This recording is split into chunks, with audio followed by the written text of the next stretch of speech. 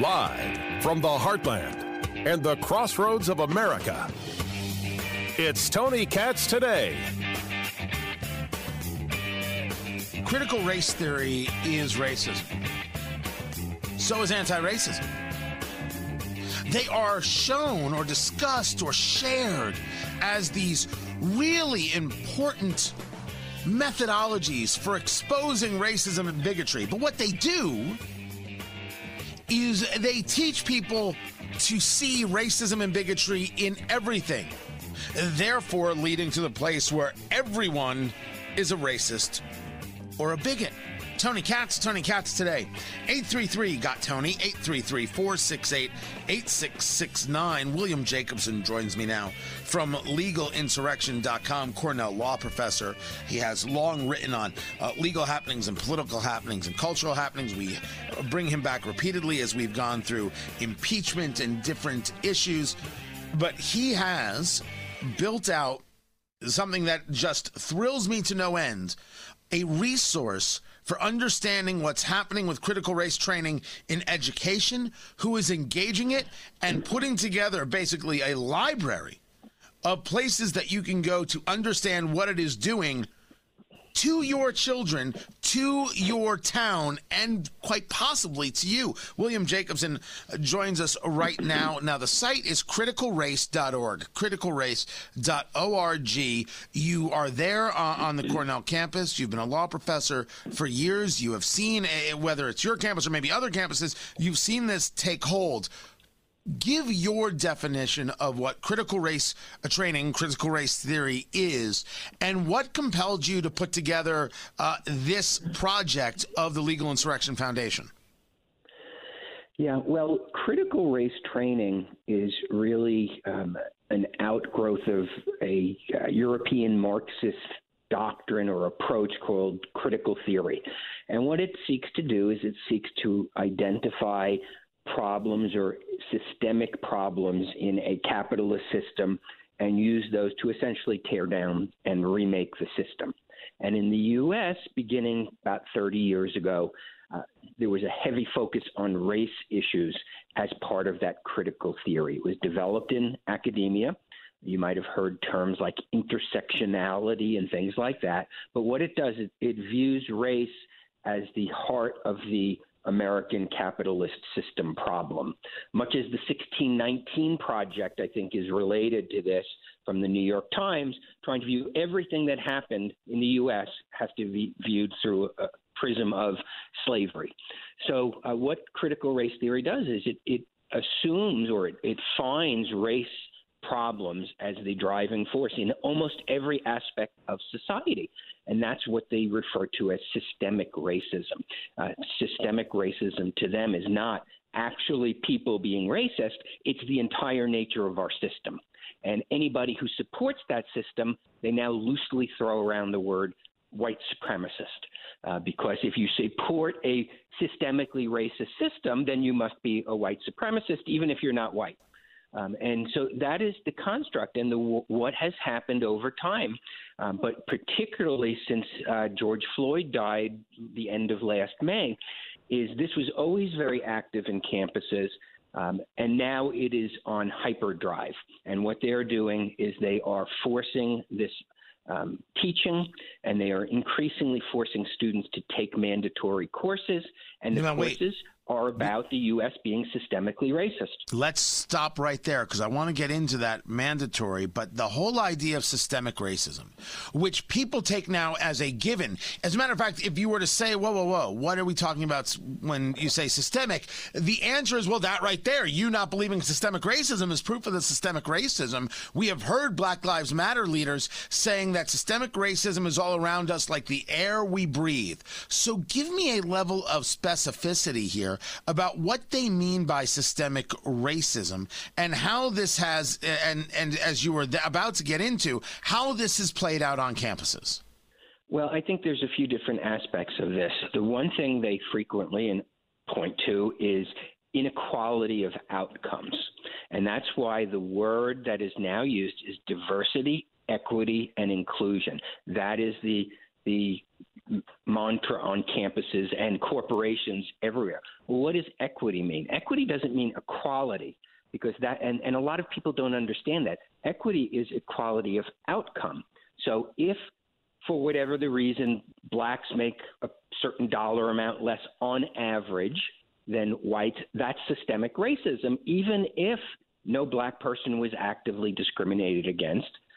So it's equality of opportunity is not the same as equity. And equality of opportunity and equal treatment was always the formation of the American civil rights movement.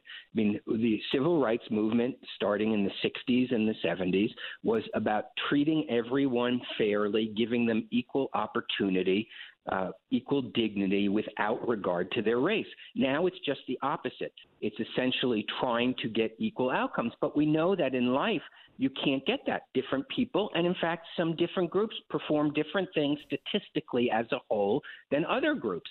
And therefore, in order to equalize things, you now need to discriminate. That's the ideology. And in fact, the most famous book, or one of the most famous books that was a suggested reading at Cornell University over the summer, is How to Be an Anti-Racist by a professor up at Boston University. And that professor is Professor Ibram Kendi. I'm talking to William Jacobson from Legal Insurrection. On another day, we'll get into what it is that Ibram Kendi and people like Robin DiAngelo put out. The real excellent piece from Jonathan Chait. It's not even that I agreed with all of it, but just saying, going back to June, July of 2020, that Robin DiAngelo, who talks about white fragility, is in on the scam, if you will. I want to get into what you've got on the website here, because when you go to criticalrace.org, you will see links from people at the Manhattan Institute. Both Max Eden and Coleman Hughes, and the Manhattan Institute is a brilliant organization. You've got a wealth of knowledge and things that you've put together here. And then you have this recently updated list, and one of them on the list is Arizona State University. Full disclosure, I'm a Sun Devil. I didn't graduate. I have no college degree, ladies and gentlemen. I never lie about these things, but I did go, and from what I remember, I had an okay time. What is it that's going on at a place like Arizona State University that it is now on a list at criticalrace.org? Well, I'd have to go back and look at Arizona State specifically, but what we have is we have an interactive map of the United States. And so far in the database, we have over 200 colleges and universities. We're going to expand that out probably to 400 to 500. And what it is, you can hover over the map for your state, click on your state, and then you can find your school. There's also another way to search by school. And what we've done is we have simply pulled information, publicly available information from school websites, from school publications, from other things, to inform people what is going on that campus. Now, we may have over 200, and some of them are a lot worse than others. And this is an informational resource when it comes to the school listings, not an advocacy resource. Just because a school is in the database doesn't mean it has serious problems. Absolutely correct. And that's what I wanted people to understand and see. One of the things that you have listed is the University of Nebraska-Lincoln has exploring options to implement critical race theory into its curriculum. The university's core curriculum to be re-examined to address diversity, specifically race, privilege, and power. No specific changes to the curriculum have been announced yet. So this really is not about going after. It's not about being aggressive, but rather it is a tool for sharing information about what's going on, public information at universities. Yes, this is geared towards parents and towards students. And if you're going to go attend a school or send your kid to a school, this is a very easy way in one place to find out what's going on at the school with regard to critical race theory and critical race training. And you may like what you find there. You may find that there's not a lot going on, and that will be part of your decision. So this is not a database of bad schools. This is a database where parents and students, prospective students, and this is the time of year when people are applying to college and looking at colleges, can go in there and can get information. Now, they could find it, frankly, on their own, but we put it all in one place. We've done the research for you, and that's the difference. And so this is a tool that we hope will get very widely shared. And like I said, you may like what you find at a particular school, and we have that. At another school, you may not like what you find, and that might factor into your decision. But we don't have right now, and I don't think we ever will, like a green, yellow, and red light system, which is what, a lot of websites have for free speech issues and things like that. Not that I'm against that, but I think that's an oversimplification, and we just want to make that information available. But in separate sections of the website, we also give you background on the doctrine, what's involved with it, links to authors, and links to videos about it. So I would view this as an informational resource, not an advocacy resource. I find that a bit interesting. In that I am absolutely somebody who stands opposed to critical race theory and anti-racism, because in doing the research on them, I find them to be inherently racist, and there is no way for these things to work unless they prove that something or someone is racist and bigoted. That seems to be how it is designed. So it's a lose-lose scenario for anybody who it is pointed at. What has been the response here, William? What have you gotten back from this? Have people responded positively, negatively? Oh, how dare you? Oh, you're a bigot. Oh, this is wonderful. What are you hearing?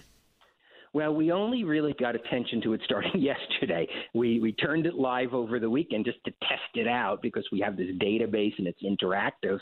But it really only beginning yesterday has gotten any sort of publicity. The feedback we've gotten from people who submit information to us has been very positive. I can tell you one of the major feedbacks we get is, when are you going to do this for K through 12? And that's one thing we did consider, but it's a little bit unmanageable, and we're thinking it through. So we have 200 universities in there. We'll probably expand it to 500. That's a manageable number. That is a database, because this has to be updated frequently. It has to be checked frequently. We can deal with. Local school systems, there's something like 10,000 local school systems, and each of those school systems have multiple schools. So we're talking tens of thousands of local school districts. And that's extremely important, because this has migrated from the college campus where it started down to lower grades. And that's where, frankly, a lot of the action is taking place, is in even elementary schools with this sort of teaching. And we're thinking through how can we do that. But that's probably the single biggest feedback we've received, which is that this is not just a college problem. It's also a primary and secondary school problem. And we're thinking about how we can access that information, but we certainly can't have a page for every school in the country when you've got tens of thousands of schools. So that's been the main feedback. The other feedback we've gotten has been positive. I'm sure the negative will come. It always does. I'm used to that by now. But so far it's been very positive, because no one's done this before. We are the only, that I'm aware of, group that has put it all in one place, as opposed to other websites where you might have a few articles about critical race theory, and they may be very good articles, but we have it in one place. You can hover over the map, you can find schools, and you can send us information about what's happening at those schools, because not everything is necessarily available easily for us on the internet. William Jacobson of legalinsurrection.com, the site criticalrace.org, critical race training in education. What's going on at higher education and universities and college that you or your children may go to? Check it out for yourself. It's important. criticalrace.org. William Jacobson, Cornell Law Professor, Legal Insurrection. I appreciate you taking the time to be with us. More to get to. I'm Tony Katz. One of my New Year's resolutions, even though I don't have New Year's resolutions, is that I plan on doing a story about the Wu-Tang Clan once a month. That's just the kind of show we is. Tony Katz today. Great story. Crazy story over Canadian T-shirts with an altered logo of the Wu-Tang Clan. So here, I got to make sure I'm understanding the story. This was literally just sent to me by my executive producer, Matt. So the Foreign Ministry of Canada said they ordered some shirts using the W logo of the Wu-Tang Clan.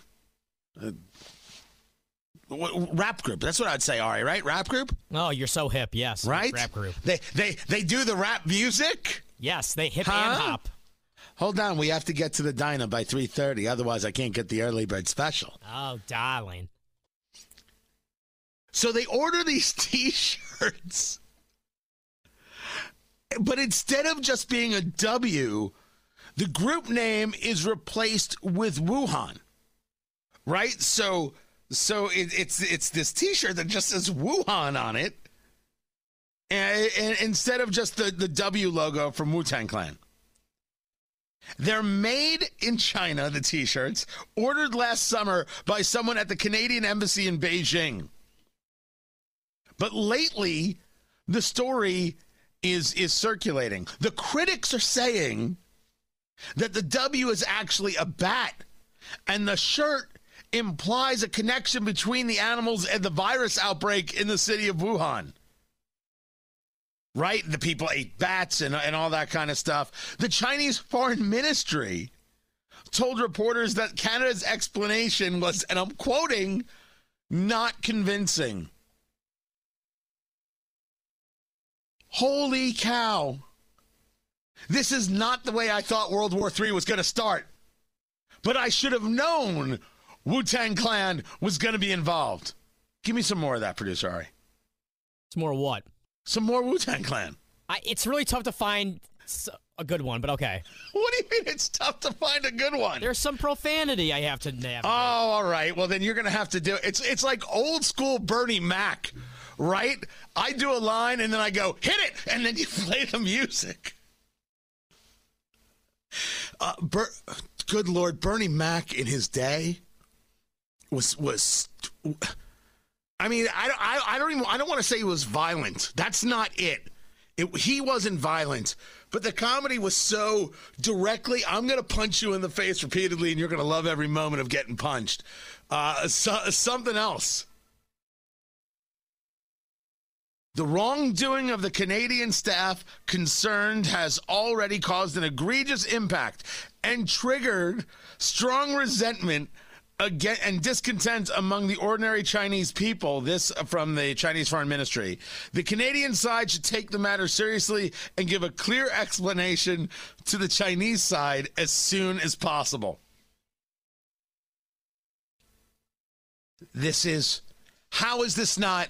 This story is so good it should have happened in 2020. No, wait, it did. 30 seconds. We're only hearing about it now.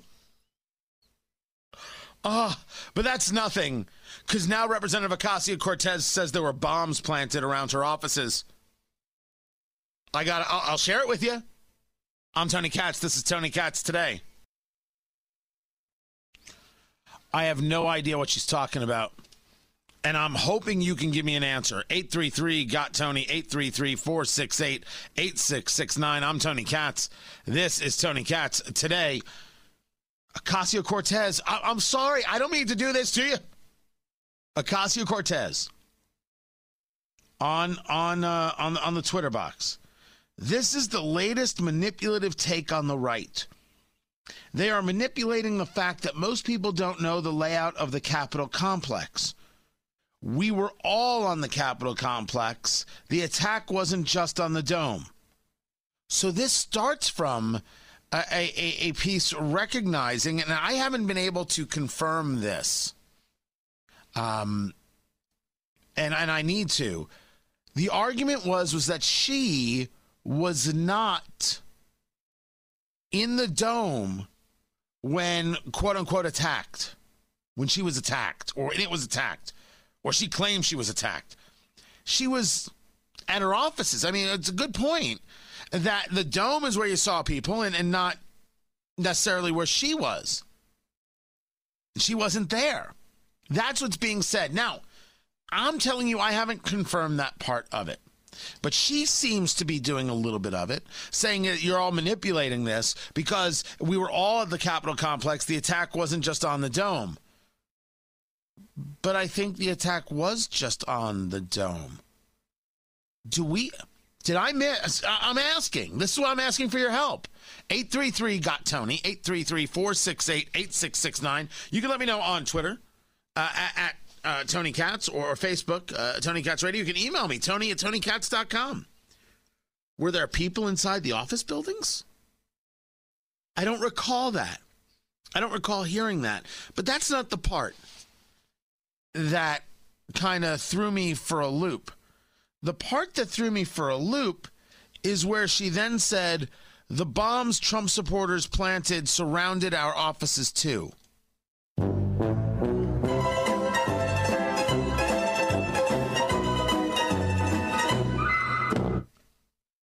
There were bombs? There were bombs planted surrounding offices? Now, maybe I missed something.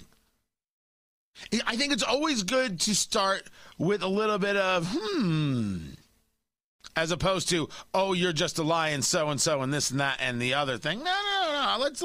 Let's take a second. Let's take a second. Let's take a breath. Let's understand what is being said here. You weren't in the dome.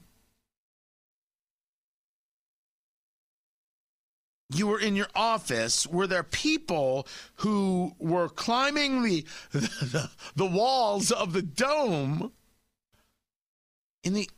I'm looking for an answer there. Maybe I don't understand the layout. But I'm not going to accept her words for it either. But there were bombs. We have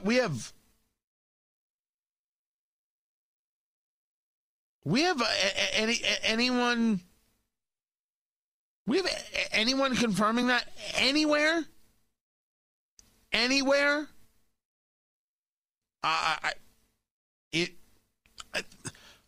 I have no faith in Representative Ocasio-Cortez at all in any way.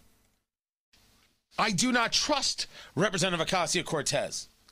Anyone who can accuse a senator of attempted murder and not apologize for it is not somebody I should trust. You literally have to be Marjorie Taylor Greene crazy to accuse somebody of attempted murder and think that it's okay.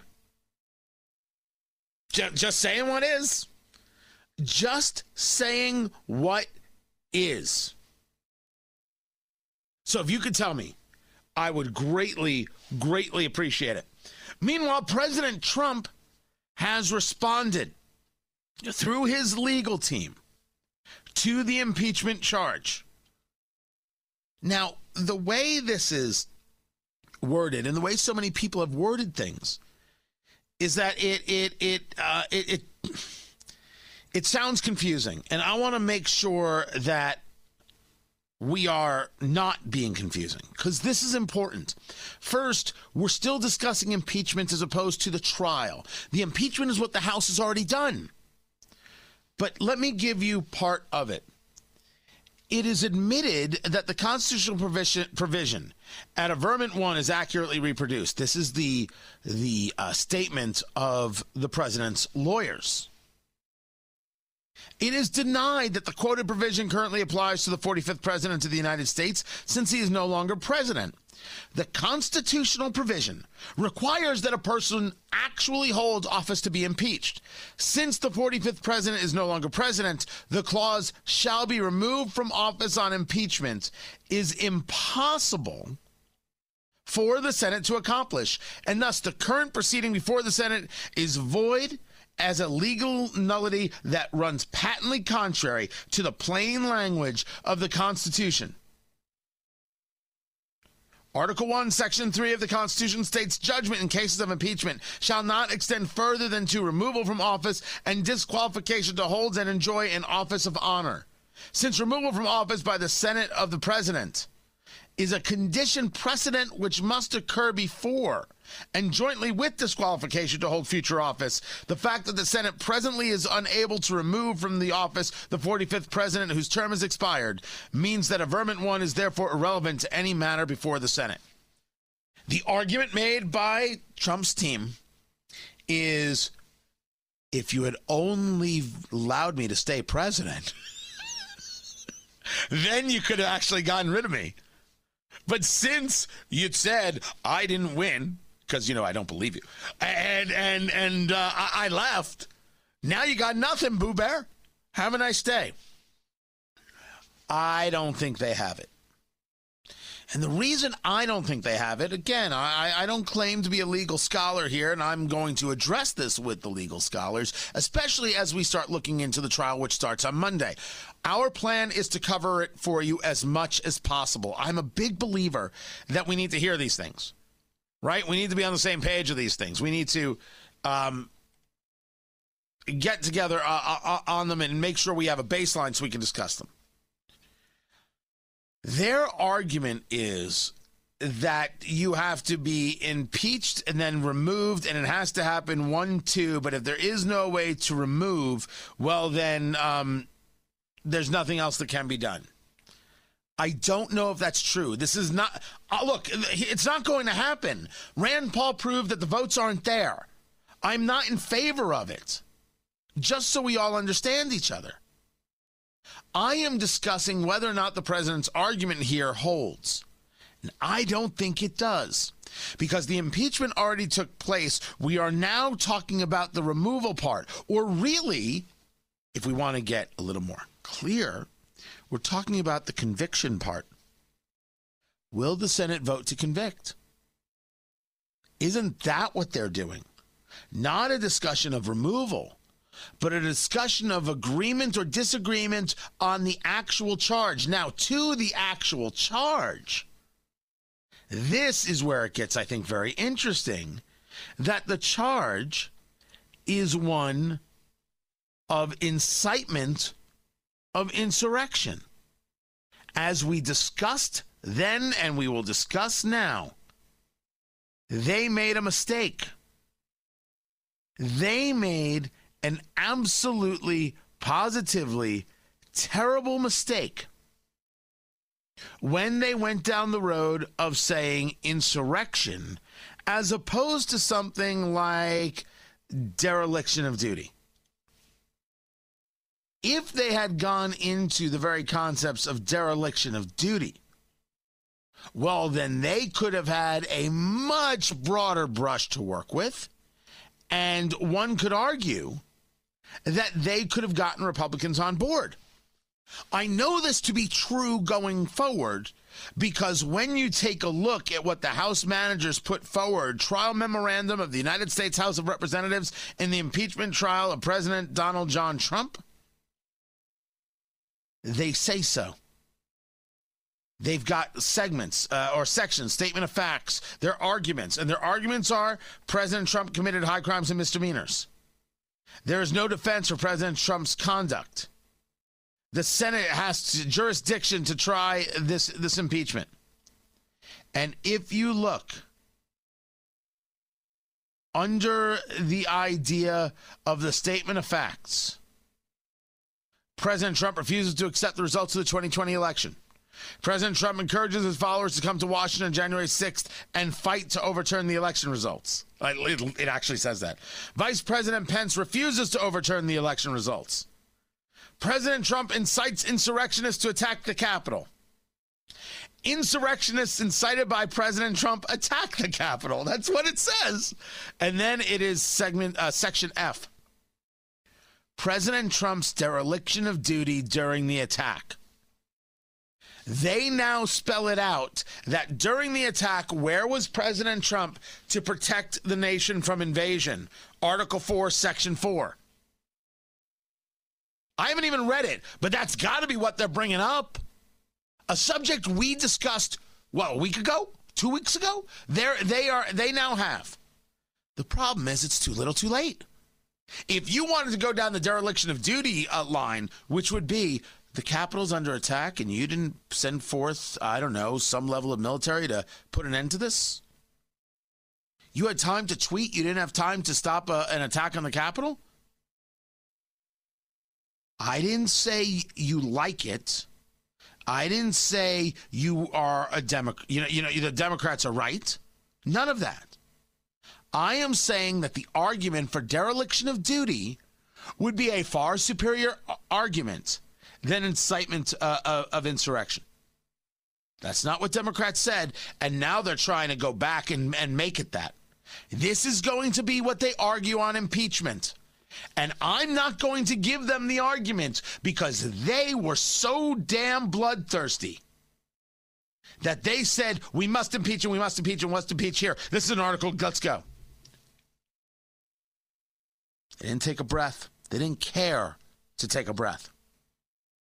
They didn't care about anything except destruction of Donald Trump. Well, now they got to lay down with what they got. I don't think Trump has a good argument, but I know the Democrats have a lousy one, and no one's going to convict. I'm Tony Katz. Ron DeSantis is running for president. Let's just put that down now. Let's get that into the bet book, and let's wait. 800 to 1 odds he gets the nomination. That's where I would put him right now. But he's running for president of the United States. Tony Katz. Tony Katz today. 833-GOT-TONY. 833-468-8669. Ron DeSantis in Florida, governor of Florida. Remember, Florida has done everything wrong with coronavirus, and New York has done everything right, or something like that. Except that they've done good work in Florida. They have followed science in Florida. They did a much better job with nursing homes in Florida. They've done a much better job in distributing vaccine than in Florida than in New York. They just have. Well, now, Ron DeSantis, he's going on after big tech. I don't know if he, as governor, can actually do this. But what he wants is mandatory opt-outs from big tech's content filters, a private right of action for Florida citizens against tech companies that violate this condition, fines of $100,000 per day levied on tech companies that suspend candidates for elected office in Florida from their platforms. Daily fines for any tech company, quote, that uses their content and user-related algorithms to suppress or prioritize the access of any content related to a political candidate or cause on the ballot. Transparency requirements, disclosure requirements, and power for the Florida Attorney General to bring cases against tech companies that violate these conditions under the state's Unfair and Deceptive Practices Act. I mean, that's just looking at Twitter and Google and Facebook and Apple and just punching them in the face. Again, I don't know where a governor can actually do this. I don't know if the governor is, what's the word I'm looking for, reaching here. But let it go to the courts and let them decide. You go about doing the thing for the people. Well, he's asked a question about this, is Governor DeSantis. He's asked a question by a reporter, and is discussing the issue with tech manipulation, and that you, a reporter, don't tell me you wouldn't use ill-gotten information or false information against me. In a way that's completely unprincipled. They mentioned the Hunter Biden. Hunter Biden's story was true. Okay, we now know was true. And the typical corporate media outlets, they just chose to ignore it. Obviously, they wanted to beat Trump. They had a view on the election. They didn't want to give it any air. So we rely on social media to go around that, not let corporate legacy media outlets control the discourse and let us speak. So you had the New York Post to run it, and you couldn't get any traction. You couldn't get any reach on it because big tech put their thumb on the scale. So that was true. What they said at the time, it's a conspiracy, or it's based on hacked information. Are you kidding me? You're trying to tell me if there was hacked information that could damage me, you guys wouldn't print it? Give me a break. That's a good line. That's a good line. If you're telling me there was hacked information, well, of course you'd run it. But it's the way he says it. Information that could damage me, you guys wouldn't print it? Give me a break. You can whiz on my leg, but don't tell me it's raining. He's running for president of the United States. That is as Donald Trump of a line as Ron DeSantis can do. You can whiz on my leg, but don't tell me it's raining. He's running. Start placing your bets, kids. It's a winner argument for him. It lets him go after big tech. Big tech is indeed an issue. There is a suppression of speech. They are doing it on a very, very granular level. It is despicable. He's right to fight it. Whether he's going to be able to do so regarding how the courts respond, I don't know. But sometimes you just need the issue, even if you can't do anything about it. He's not the only one running. You see the pack that Nikki Haley is putting together? 2024 is going. I'm Tony Katz.